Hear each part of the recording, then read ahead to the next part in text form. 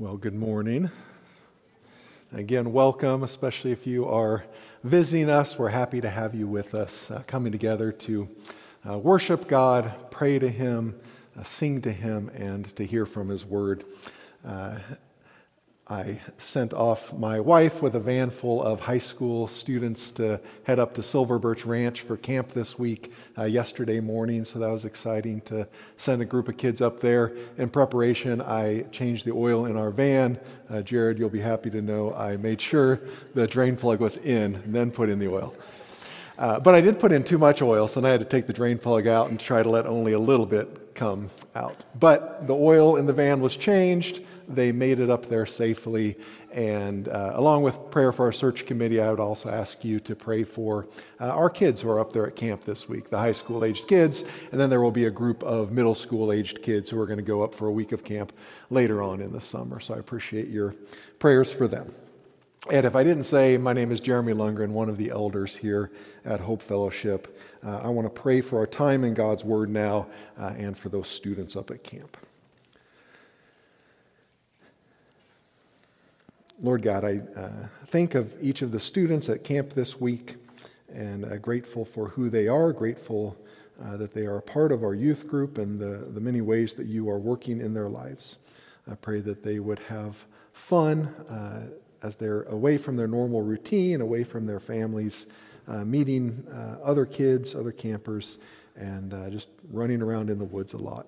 Lord, would you be using that time to speak to them, if there are any that don't know you, God, that you would make the gospel clear to them. Lord, just that they would have joy, that they would have hope in you. Keep them safe and watch over them. Pray in your name, Jesus. And Lord, I pray for our time in your word as we look at another passage in 1 Peter that encourages us as Christians in the face of suffering, that would help not just but on the level of just kind of practical advice about suffering, though that's there. But my prayer is that it would help shape our understanding of what it even means to be a Christian in this world, that we are those who are strangers and aliens, that we are called out by you, Christ, out of this world, and that there is resistance to you, Christ, and therefore resistance to us, that part of the life you've called us to is a life of suffering. Help us to see that rightly. Help us to have hope in you. So, Lord, would you make your word clear to us this morning? It's in your name, Jesus, we pray. Amen. Let me read our passage, 1 Peter chapter 4, verses 12 through 19. Beloved, do not be surprised at the fiery trial when it comes upon you to test you, as though something strange were happening to you. But rejoice insofar as you share in Christ's suffering, that you may also rejoice and be glad when his glory is revealed. If you are insulted for the name of Christ, you are blessed, because the Spirit of glory and of God rests upon you. But let none of you suffer as a murderer or a thief or an evildoer or as a meddler. Yet if anyone suffers as a Christian, let him not be ashamed, but let him glorify God in that name. For it is time for judgment to begin at the household of God. And if it begins with us, what will be the outcome for those who do not obey the gospel of God? And if the righteous is scarcely saved, what will become of the ungodly and the sinner? Therefore, let those who suffer according to God's will entrust their souls to a faithful Creator while doing good. A friend of mine recently sent me a picture of the San Francisco Peaks.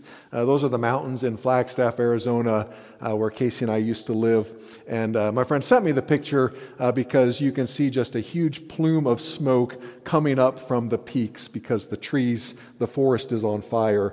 Unfortunately, again, there have been a number of pretty bad forest fires in that area in recent years. And the fires are bad enough, but then the rains come, and because there's no plants to absorb it, there's a lot of flooding in certain neighborhoods, in certain areas of town, and then all the erosion that goes with that. About 45 years ago, there was an infamous fire called the Mount Eldon radio fire because it started near some radio towers up on this peak. And that fire is so well known because the scars that it left on the front face of the mountain are just so stark and visible. The fire burned through these trees on the steep, rocky side of a mountain. And then shortly afterwards, heavy rains came and washed away all the soil so that no trees could grow back. And I mean, this is Arizona, right? So there's not much soil to begin with. But the soil that was there got washed away. And so to this day, you can go up on that mountain, and it's kind of strange. There's grass and small things growing, but there's no big trees, though there are just kind of the remains of those trees, those ponderosa pines that burned 45 years ago. A lot of them have fallen over, but there's a lot of them that are still kind of standing like tombstones or skeletons, something along those lines. It's interesting, throughout the years, whenever I hear about or see the destruction that those fires cause, I'm regularly reminded of something that I learned actually in one of my classes in college there in Flagstaff a long time ago about the benefits that fire has for forests.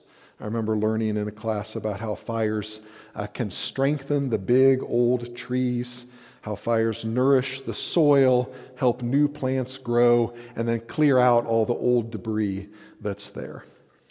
But those benefits come when the fires remain within certain limits, right? And unfortunately, a lot of those recent fires are so big and so hot that the damage they do is just devastating. The damage far outweighs the benefits that fire would normally have. For you and I, we know that fire is powerful. We know that it has both benefits when it's used properly and then dangers. And so fire, specifically purifying fire that is meant to test and to refine, that kind of fire, a fiery trial, is the image that Peter uses in our passage this morning to describe the suffering of God's people. He speaks of a fiery trial, and then he instructs us on what to do and what not to do when that fiery trial comes upon us. So this morning, that's what we're going to be looking at. We're going to be talking about the do's and don'ts of suffering. So here's my main point. Since those who share Christ's sufferings also share his glory, Christians should not face trials as if they will fail, but as if they will ultimately prevail.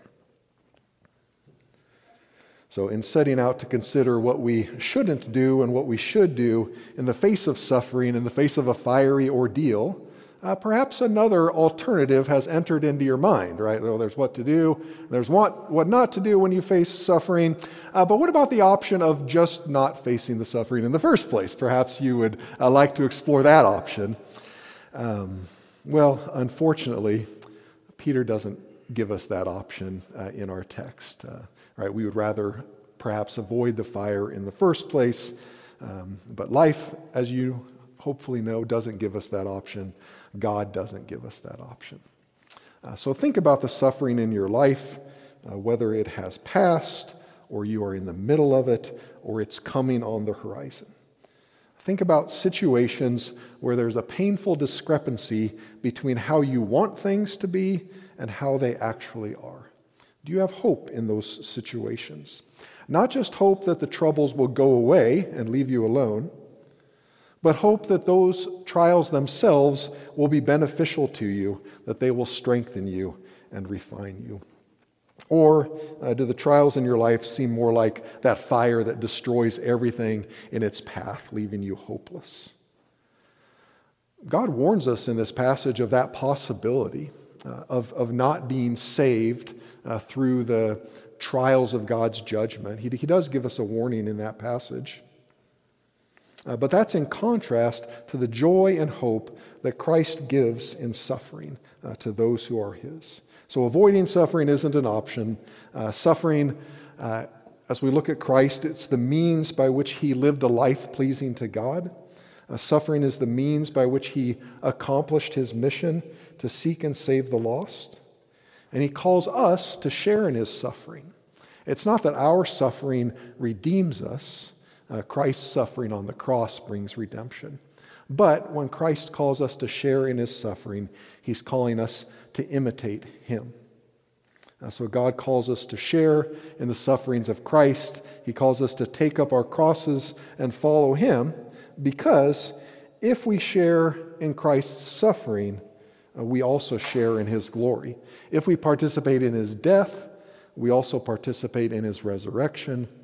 And so that's our first point. Point number one, those who share in Christ's sufferings also share his glory.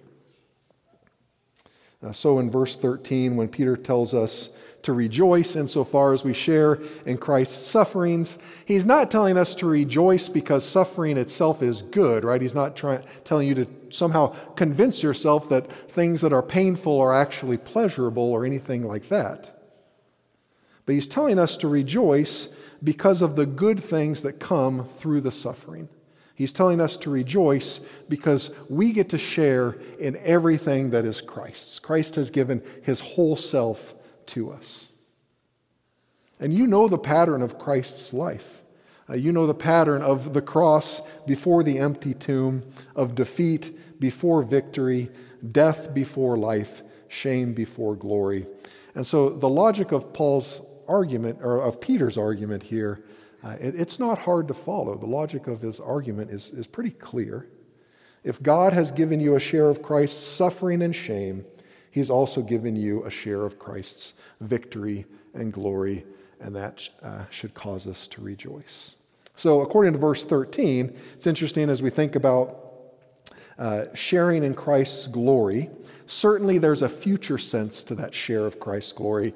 So again in verse 13, it talks about that. It says that we will rejoice and be glad when Christ's glory is revealed. When Christ returns, when he is triumphant, when he brings about the resurrection of the dead and invites us into his eternal kingdom, we will rejoice, right? There will be happiness and gladness when his glory is revealed. And so we have that hope of future glory with Christ when he returns. But then, if you look in verse 14, there's also the hope that we can share in Christ's glory today through the Holy Spirit. So verse 14 again, if you are insulted for the name of Christ, you are blessed because the Spirit of glory and of God rests upon you. Verse 14 should remind us of the words of Jesus from Matthew 5, verses 11 and 12. Blessed are you when others revile you and persecute you and utter all kinds of evil against you falsely on my account. Rejoice and be glad, for your reward is great in heaven, for so they persecuted the prophets who were before you. Again, being insulted or reviled or lied about are not themselves blessings, but we are blessed, first because we have a reward waiting for us in heaven, as Jesus says, and then second, because of the Spirit of glory who presently rests upon us, as Peter says. So the Holy Spirit gives us a foretaste of that coming kingdom. The Holy Spirit gives us a foretaste of that coming glory today. He strengthens us and comforts us in the midst of trials. He gives us certainty when doubts rise up in our hearts. He's the seal of our inheritance in heaven. In Acts chapter 7, right before Stephen, the first martyr, is about to be stoned to death, we see that present share that we have in the glory of Christ through the Holy Spirit and that future share we have in the glory of Christ come together in a spectacular way in Stephen's last moments of life. Acts chapter 7, verses 54 through 56. Now when they, the crowd, heard these things, they were enraged, and they ground their teeth at him. But he, Stephen, full of the Holy Spirit, gazed into heaven and saw the glory of God, and Jesus standing at the right hand of God. And he said, Behold, I see the heavens opened, and the Son of Man standing at the right hand of God. what's so clear and powerful there in that moment of Stephen's life, we can see in similar ways, we can see a similar pattern in the Bible and in our own lives as well. When suffering intensifies, the presence and the power and the glory of the Spirit of God among us and in us, His work also intensifies to meet that suffering. So those who share in Christ's sufferings also share in His glory. That's my first point, and it's important. I want to spend some time on that because it provides the foundation for the instruction that Peter gives us in this passage. As we will see, the instruction that God gives us through His Word, it goes against our natural inclinations. It goes against the impulses that we usually have when difficulties overwhelm us.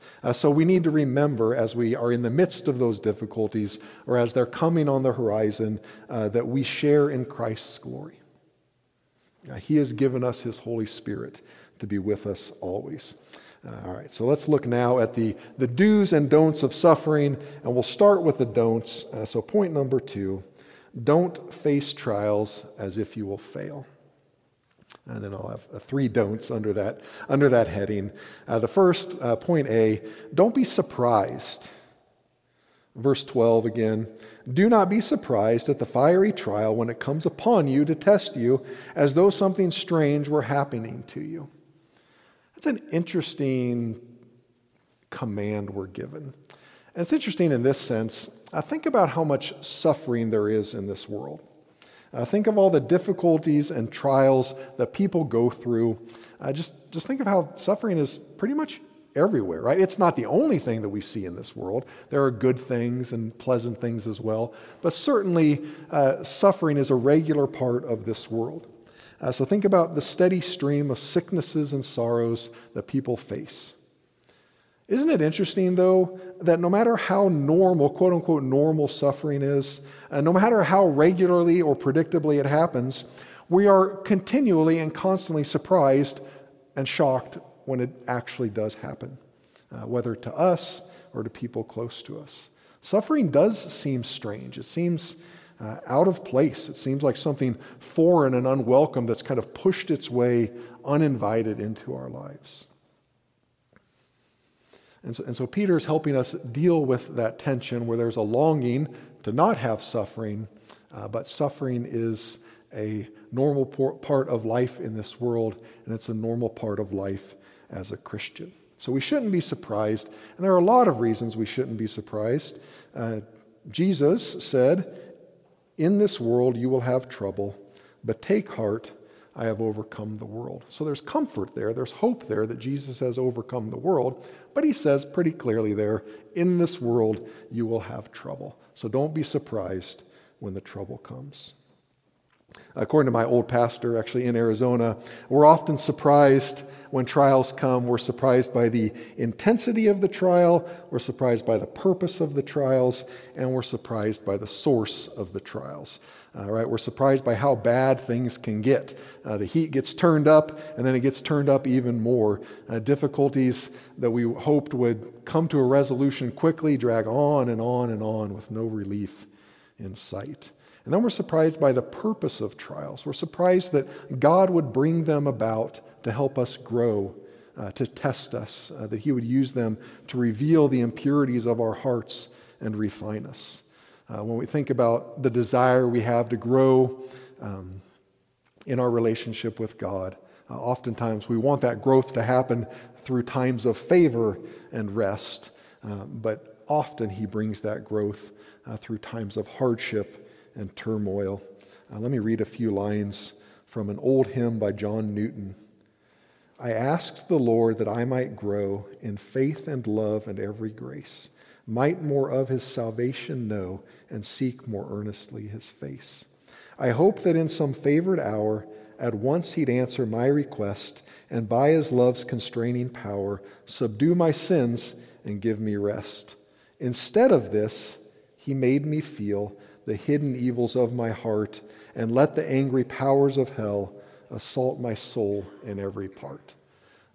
The hymn goes on, and it's more hopeful than that. It doesn't just end with hell assaulting every part of our soul, but that's part of the hymn.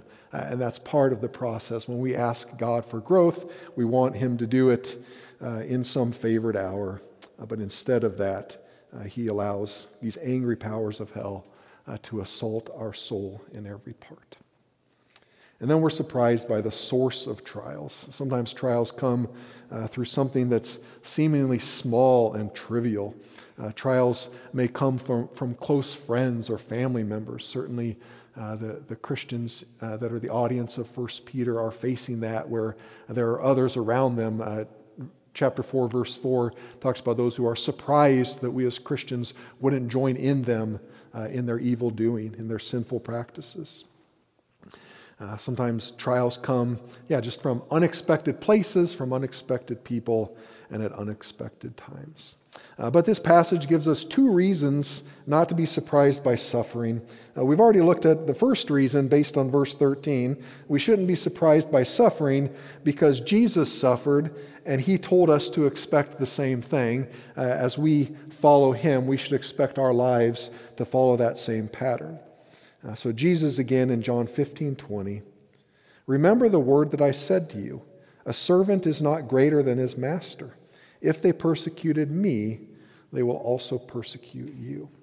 And then the second reason in this passage that we should expect suffering, we can see in verse 17. So according to verse 17, Christians should not be surprised by suffering because God's judgment begins in his own household. That's interesting. But if you look in the Old Testament, this is a well-established pattern. The God of Israel, we're told, is the judge of the whole earth. Everyone is accountable to him. And that gave Israel great comfort. It gave them comfort to know that God would judge the nations. And certainly God will judge the nations, but he always made sure that Israel knew that they weren't exempt.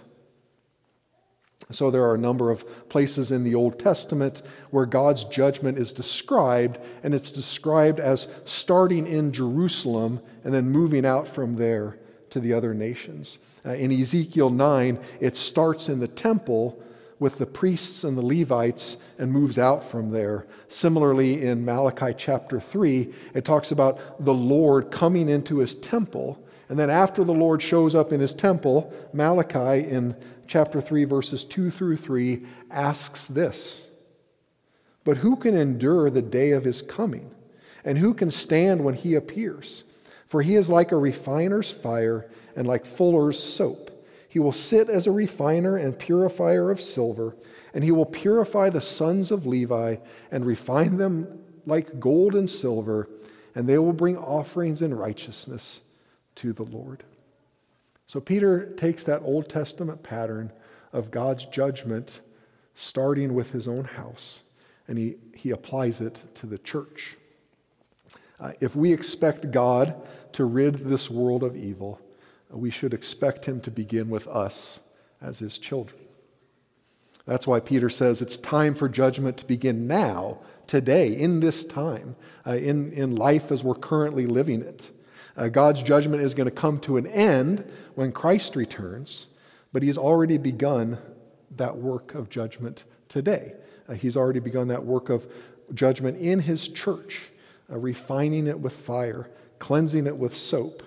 And then God beginning that judgment today with his own people should serve as a witness. It should serve as a testimony and a warning to the world that looks on, that there's more to come. So don't be surprised when suffering comes. Next, don't be ashamed. Along with a couple places in the book of Acts, 1 Peter 4:16 is the only other place in the whole Bible where the word Christian is used. Peter says we should not be ashamed if we suffer as Christians.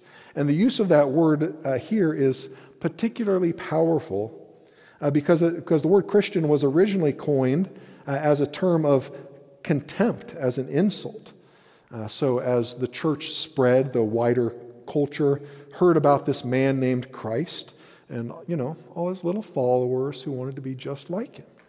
And so they started calling these followers of Christ little Christs, Christians, to mock them. And that's the sort of mockery that Peter's addressing here. Sorry, as an aside, Christians were called Christians as a term of mockery, and then in Greek, right, the word for Christ is Christus, and then there's a word Chrestus, which has to do with being good. It almost means like being a goody two-shoes, that kind of like, it's like a derogatory term as well. And so that was another term of derision that pagans would use about Christ and about the early Christians, that Christus was a Chrestus, right? Like his followers, they were these little goody two-shoes. Anyways, that's no extra charge for that comment. Where was I?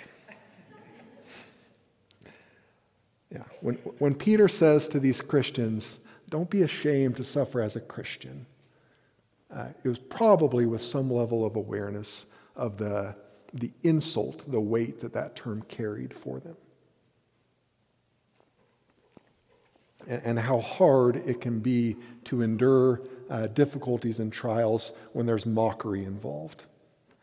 Right? Think of how much hardship you can endure. Think of how long you can keep going when everyone around you thinks that you are brave and strong and noble, right? How encouraging that can be.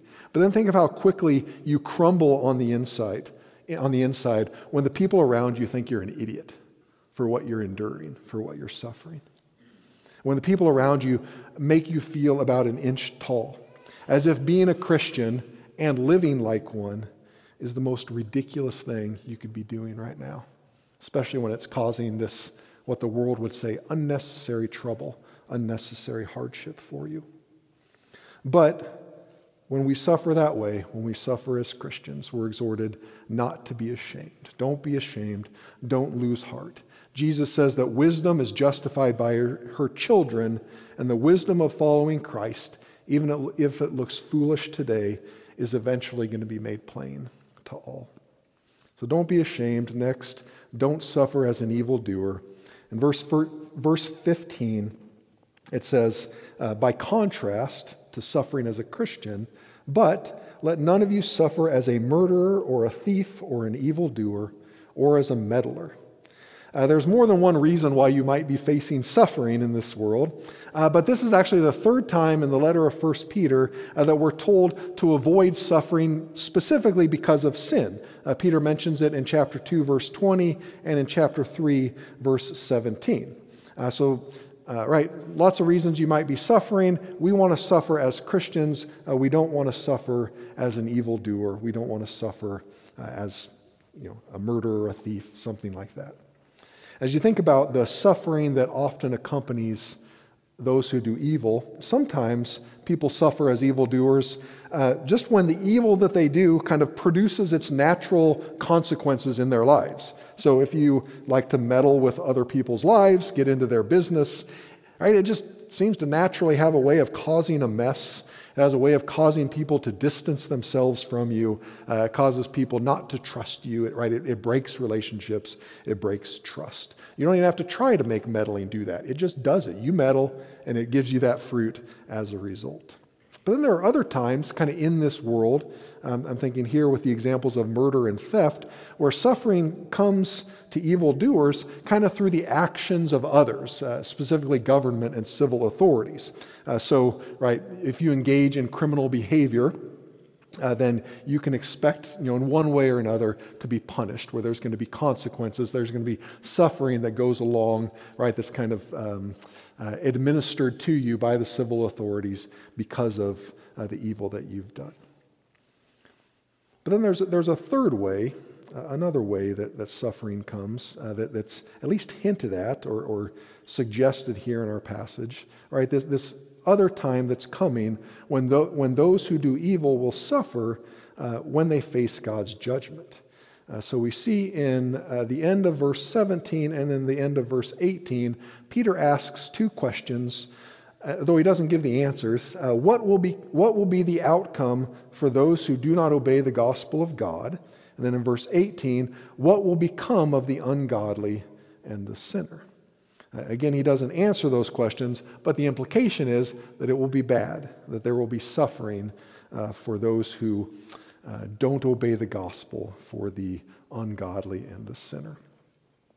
And so if we think about that third don't, right, don't suffer as an evildoer, it applies in two different ways to two different audiences. So first, this don't suffer as an evildoer, it applies to Christians. If you're a Christian, avoid the suffering in this life that comes from sin and folly.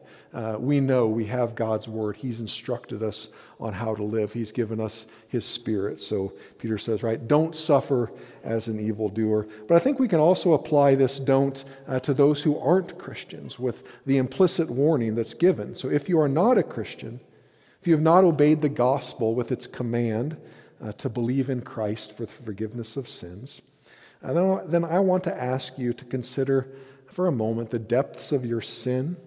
Consider all the impurity that's going to rise to the surface when you face the fire of God's judgment. And as you think about that, the warning there and the hope that comes along with that warning is don't suffer as an evildoer. Christ already bore the punishment for sin on the cross. Accept his work on the cross. Trust in him and be forgiven, be cleansed. All right, so don't suffer as an evildoer. Now let's look at the do's of suffering. Do face trials as if you will ultimately prevail, which is the inverse of the first point, right? Don't face trials as if you will fail. Do face them as if you will ultimately prevail. So first, do rejoice. Rejoice when the fiery trial comes. Again, not because of the trial itself, but because it's a sign, right? Take it as a sign that you are sharing in Christ's sufferings. All right? Consider yourself blessed when you suffer for the name of Christ. It means that God has put his Spirit on you. It means that there's unending joy in your future when Christ returns. And it's okay to get a little excited about that. It's okay to get a lot excited about that. That joy that's coming when Christ appears in glory, it's not going to be a disappointment. It's going to exceed your expectations. It's not going to be, a little underwhelming, bit of a disappointment when Jesus appeared. No, it's going to overwhelm us. So whatever kind of joy you have ahead of time, it's not enough, right? It's not enough to match, to meet the anticipation of that joy that's coming. So it's okay to be happy now, to be joyful now in the midst of suffering because of that future joy that's coming our way. There's always a bit of irony, though, that comes with suffering as a Christian. Because Christ, in a sense, he's both the source of our suffering and he's the source of our strength to prevail in the suffering. And here's what I mean. When Casey and I lived in Kazakhstan, we knew a girl who had become a Christian, even though her parents were strongly opposed to it. She would hide a Bible in her room and secretly read it. She would tell her parents that she was at school or at the library so she could sneak off to a Bible study. Her father in particular was very harsh with her. He said a lot of horrible things to her and even made some pretty awful, violent threats against her because she was a Christian. And when she told Casey about those trials that she was going through, Casey asked her kind of an interesting question. Why not just leave Jesus so you can end all that suffering? Why do you keep following Jesus when it's causing you so much trouble? And the girl answered, no, I could never do that. Jesus gives me so much joy. He gives me hope and strength. How could I turn away from him when he's the one who helps me through all these things that I'm suffering? And it wasn't just a break-even kind of situation for this girl. It wasn't as if, well, following Jesus causes some troubles, but it's got some benefits, so I guess it's kind of worth it. No, for her, the benefits of following Jesus, the joy that came with following Jesus, far outweighed those insults and those threats. So rejoice when you suffer. Second, point B, do suffer as a Christian. This is the right way to suffer, not as an evildoer, but as a follower of Christ. There are certain times when Christians suffer kind of explicitly because they are Christians, because they confess Christ as Lord. That was the case with Peter's original audience. It was the case with that girl in Kazakhstan. And that may be true for some of you as well in certain situations to some extent, that you are suffering explicitly because you confess the name of Christ. And then we've already talked about not suffering as an evildoer, right? That's a source of suffering in this world. But then a question kind of remains, what do we do with the other sources of suffering in our life, right? Suffering that's caused by another person, suffering that comes through sickness or tragedy or some other hardship in this world. How do you suffer kind of quote unquote as a Christian in those situations? Well, I think we do so when we have surrendered every aspect of our lives, every square inch of our hearts to the Lordship of Christ. If you do everything that you do, quote unquote, as a Christian, if you do all things for the glory of Christ, whether eating or sleeping or working or talking, then when suffering comes in any area of that life, it comes to you as a Christian. So when you suffer like that, in those situations, you're also sharing in Christ's suffering. You're also being tested and refined by God.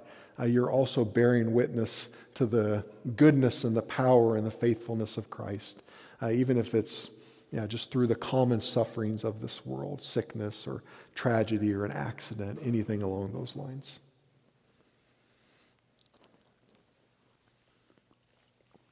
And then finally, do entrust yourself to God.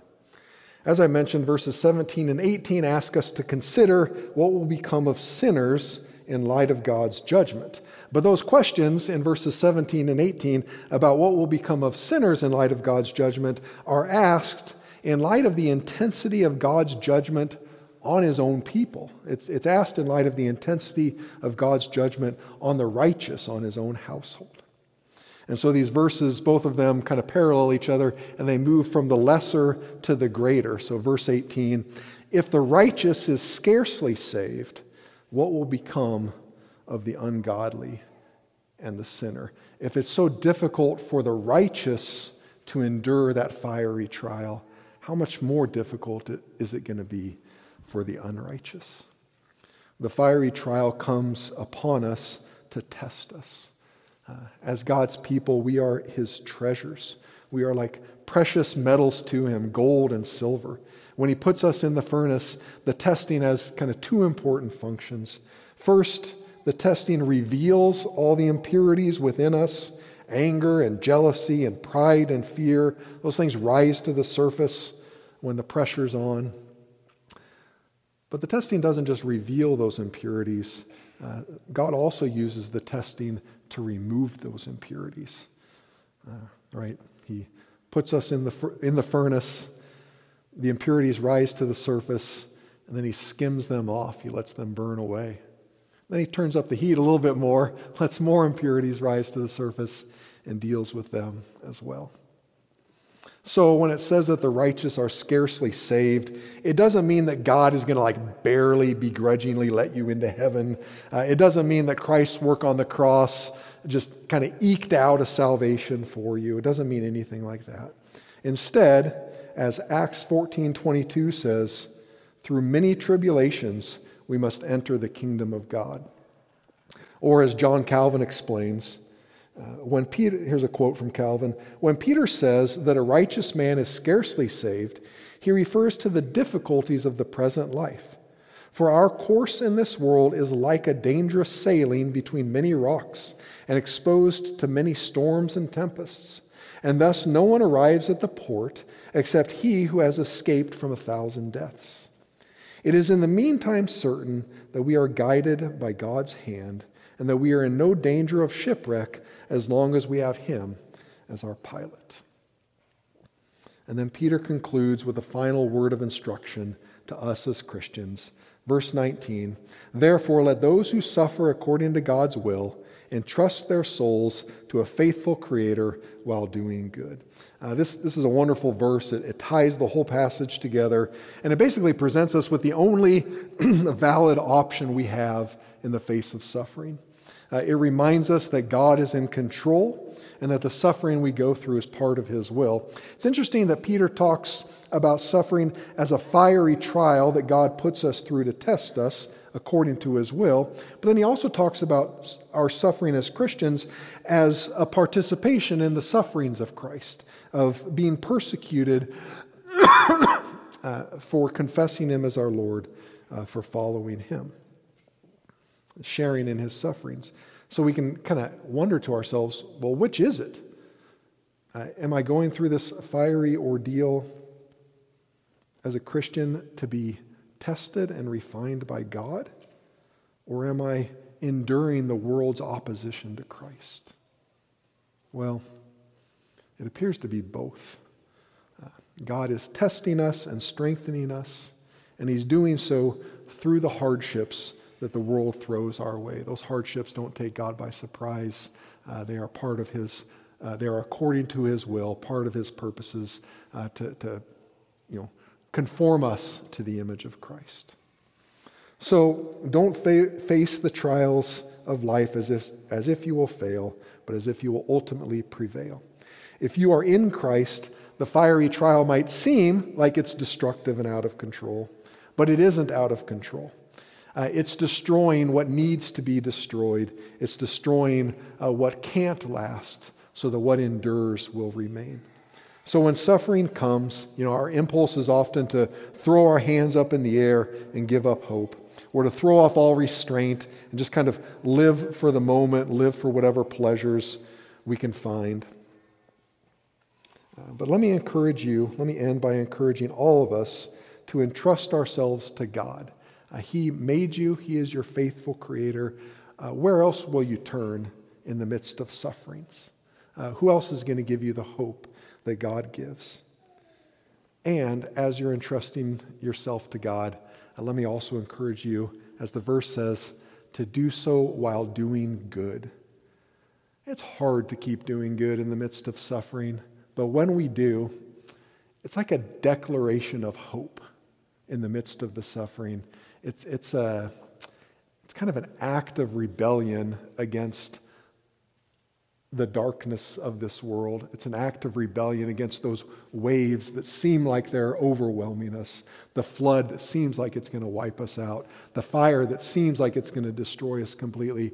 If we continue just in those small, practical ways of doing good, that's our declaration kind of to this world. No, I have hope. I'm going to endure this. Let me pray.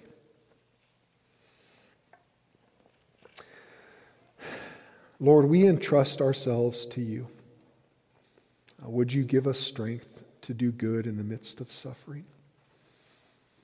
Would you give us the strength to suffer as Christians, not as sinners, though we recognize that not suffering as a sinner won't end until you return Christ. But would you purify us? Would you refine us?